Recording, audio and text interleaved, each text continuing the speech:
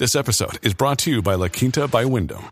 Your work can take you all over the place, like Texas. You've never been, but it's going to be great because you're staying at La Quinta by Wyndham. Their free Bright Side breakfast will give you energy for the day ahead. And after, you can unwind using their free high-speed Wi-Fi. Tonight, La Quinta. Tomorrow, you shine. Book your stay today at LQ.com.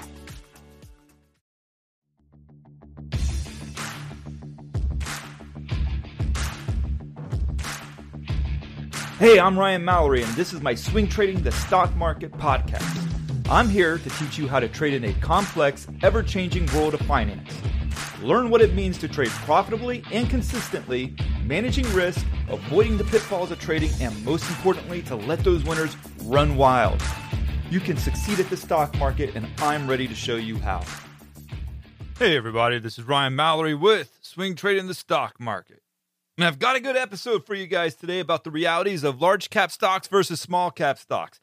A guy by the name of Stocks for Tendies on Twitter. He slid into my mentions and he says, Ryan, you should do a podcast on the disconnect between small caps and the major indices. Every day we hear about new highs, but small and mid caps have been going down 5 to 30% for a month.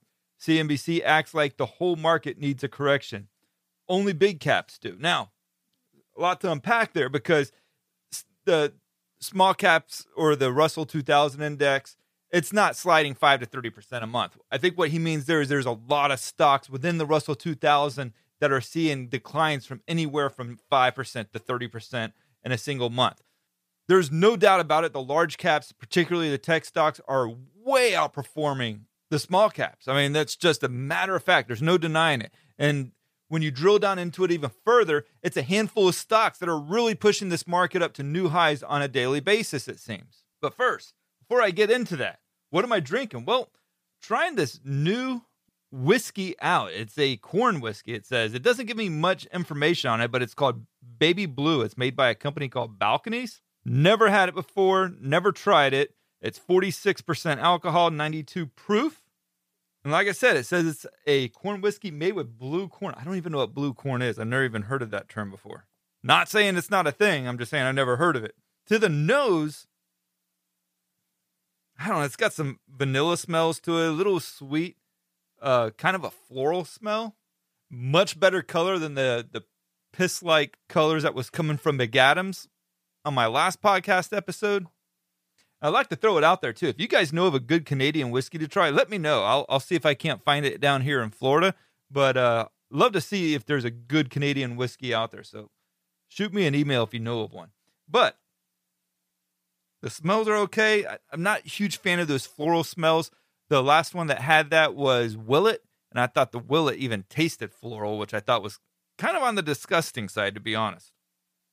The taste is like a mild spice. It's very buttery. There was another one that was like that as well, and I don't recall which one it was, but it's very buttery on the lips. It even feels buttery. It's got a little bit of like a moonshine taste to it. I don't think it's necessarily a sipper. It's definitely not an everyday sipper. I would say this is scale of 0 to 10. I'm going to give it a 6-8. I don't think it's horrible. I just wouldn't go out of my way to get it. I mean, if somebody serves it to me at a restaurant, I could do worse. But now back to the influence of the FANG stocks, the big caps, versus the small caps. What are we dealing with here? First of all, I don't know if you've noticed it a lot lately, but there's a lot of negative breadth days. And when I talk about negative breadth days, those are the days where you have more declining stocks than advancing stocks. If you have more advancing stocks than declining stocks, that's positive breadth. But when there's more stocks going down than what are actually going up, that's negative breadth. I track it every day. I think it's really important to gauge how strong the market rally is. And a lot of times when you have that negative breadth, that's telling you that the market rally is not going to be that strong. One of the big influencers on breadth is the small caps because there's so many more small caps and mid cap stocks than large cap stocks. Large cap is like the cream of the crop. So when you're seeing the S&P 500 and the NASDAQ composite rally like 1% or 1.5%, and then you're looking at the breadth and you're like, how are we even up today when the majority of stocks are down? I mean, I've seen it, 2 to 1 to the downside. I've seen it almost 3 to 1 to the downside, yet the S&P 500 and the NASDAQ still rallies, and you'll see like the Russell down 1.5%.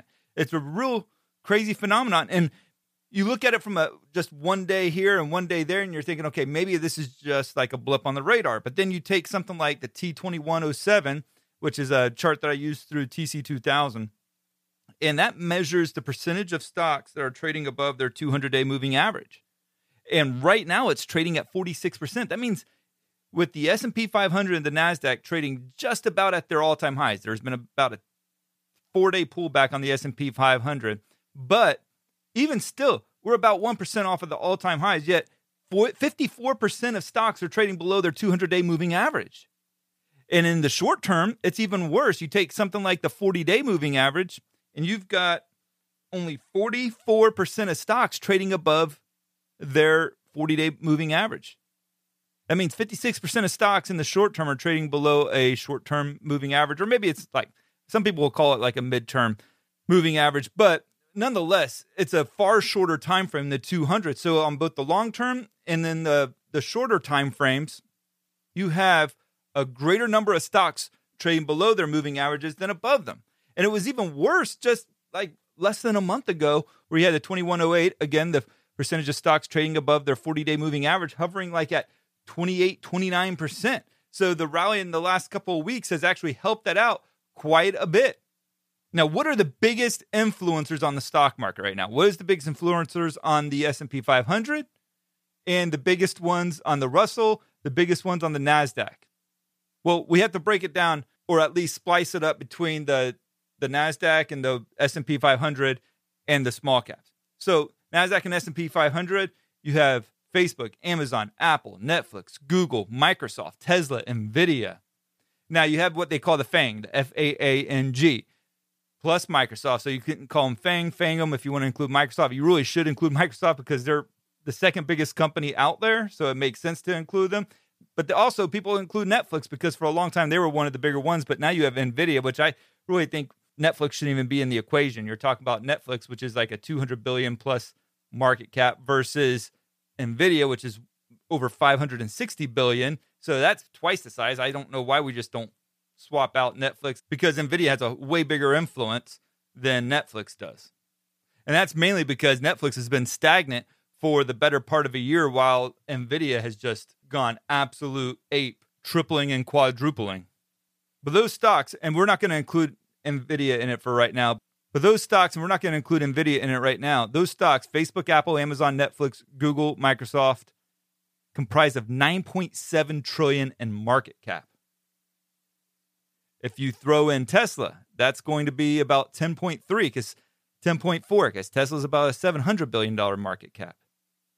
So between 7 stocks, you got $10.4 trillion in market cap. Take Tesla out of the equation. The FANG plus Microsoft represents about 25% of the entire S&P 500. That means if those 6 stocks go up about 2% on a given day and the other 475 go down 1%, I'm no mathematician, but I'm pretty sure that would make it where the S&P 500 would break even. That's kind of crazy, right? Again, double check my numbers, but when I was trying to do the math earlier today, it made sense to me when I was scribbling down the math on that. But that just shows you how big these stocks were. Here's something even more crazier for you guys. Apple, at a 2.6 trillion market cap, has a bigger market cap than all but 4 countries' GDPs. The only countries with a bigger GDP is Japan at 4.8, Germany 3.6, China at 12.2, and the US at 19.5. Now, we can take it a step further and say that if you take all the FANG'em stocks plus Tesla, their combined market cap is bigger than all the GDPs of the countries except for United States and China. That's shocking, right? Huge.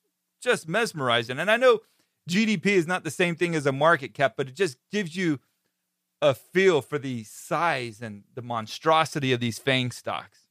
So when most of the stocks are going down, when a lot of your NASDAQ stocks are going down, and when a lot of your S&P 500 stocks are going down, but you're still seeing them printing green, it's because you have FANG stocks and they become a safety play as well.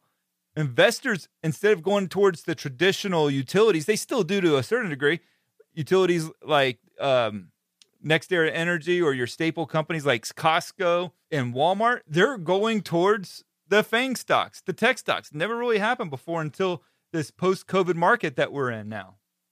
Speaking of the FANG stocks, you can head over to swingtradingthestockmarket.com and you will get my weekly analysis on all the FANG stocks plus Microsoft and Tesla. On top of all of that, you're going to get an update each week on the S&P 500, the NASDAQ, and the Russell 2000, plus my weekly watch list to get your week started off in the right direction, and my list of trade setups that I'm watching each and every day, plus all the different charts that I find intriguing and worth sharing with you throughout the trading sessions.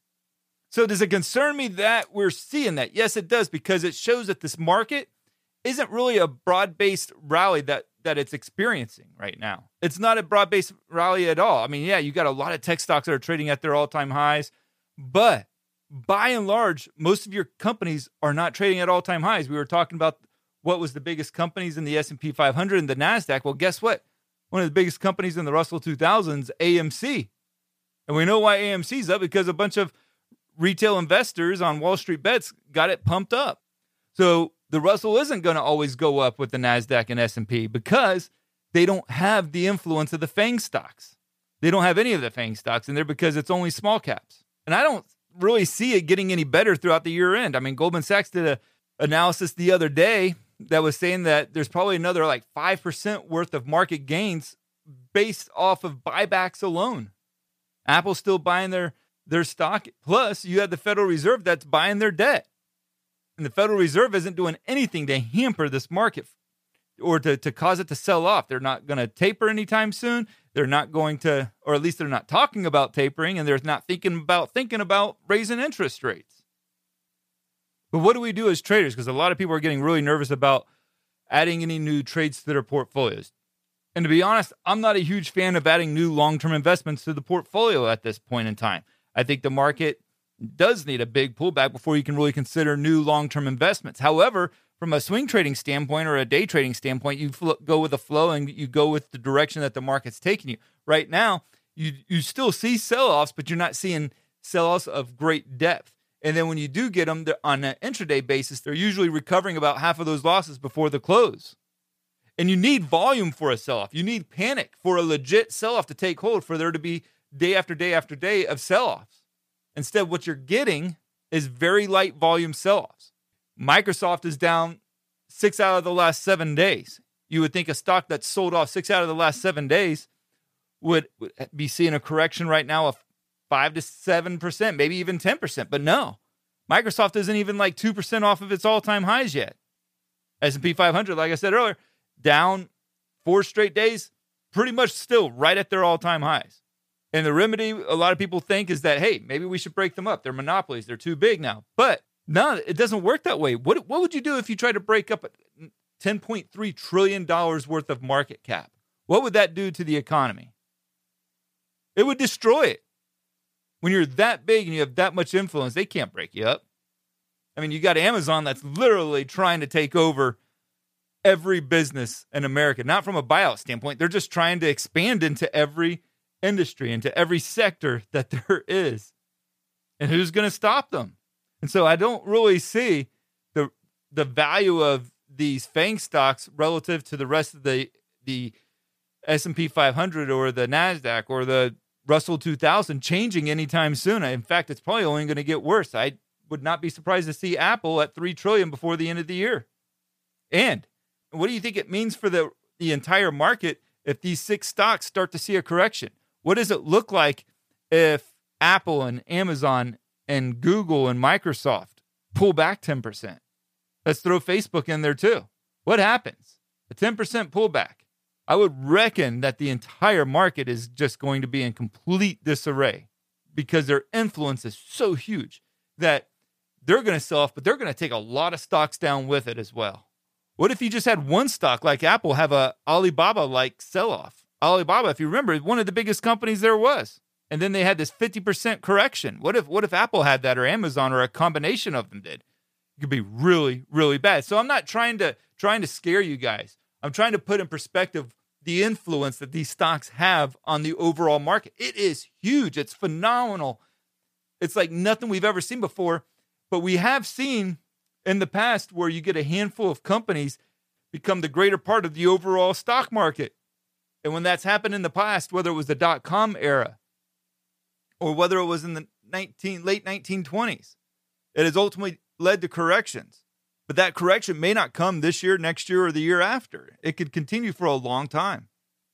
That's where they come up with the saying that the market can stay irrational a lot longer than you can stay solvent, is because it can continue on this trajectory for a long, long time. So I think it's important to be cautious. As a swing trader, I think you still have to trade with the direction of the market until there's a legitimate breakdown that can be sustained. Shorting's not going to do you very much good. If you enjoy this podcast, please make sure to leave a review on Apple, Amazon, Spotify, Anchor. Whatever platforms allow you to leave a review, please leave a review. If nothing else, please subscribe and make sure that you get notified each and every time that I do a new podcast. I try to do 1 to 2 of these every week, so make sure to keep your questions coming my way. Ryan@shareplanner.com. Thank you guys, and God bless. Thanks for listening to my podcast, Swing Trading the Stock Market. I'd like to encourage you to join me in the SharePlanner Trading Block, where I navigate the stock market each day with traders from around the world. With your membership, you will get a 7-day trial and access to my trading room, including alerts via text, email, and WhatsApp. So go ahead, sign up by going to shareplanner.com/trading block. That's www.shareplanner.com/trading block. And follow me on SharePlanner's Twitter, Instagram, and Facebook, where I provide unique market and trading information every day. If you have any questions, please feel free to email me at ryan@shareplanner.com. All the best to you, and I look forward to trading with you soon.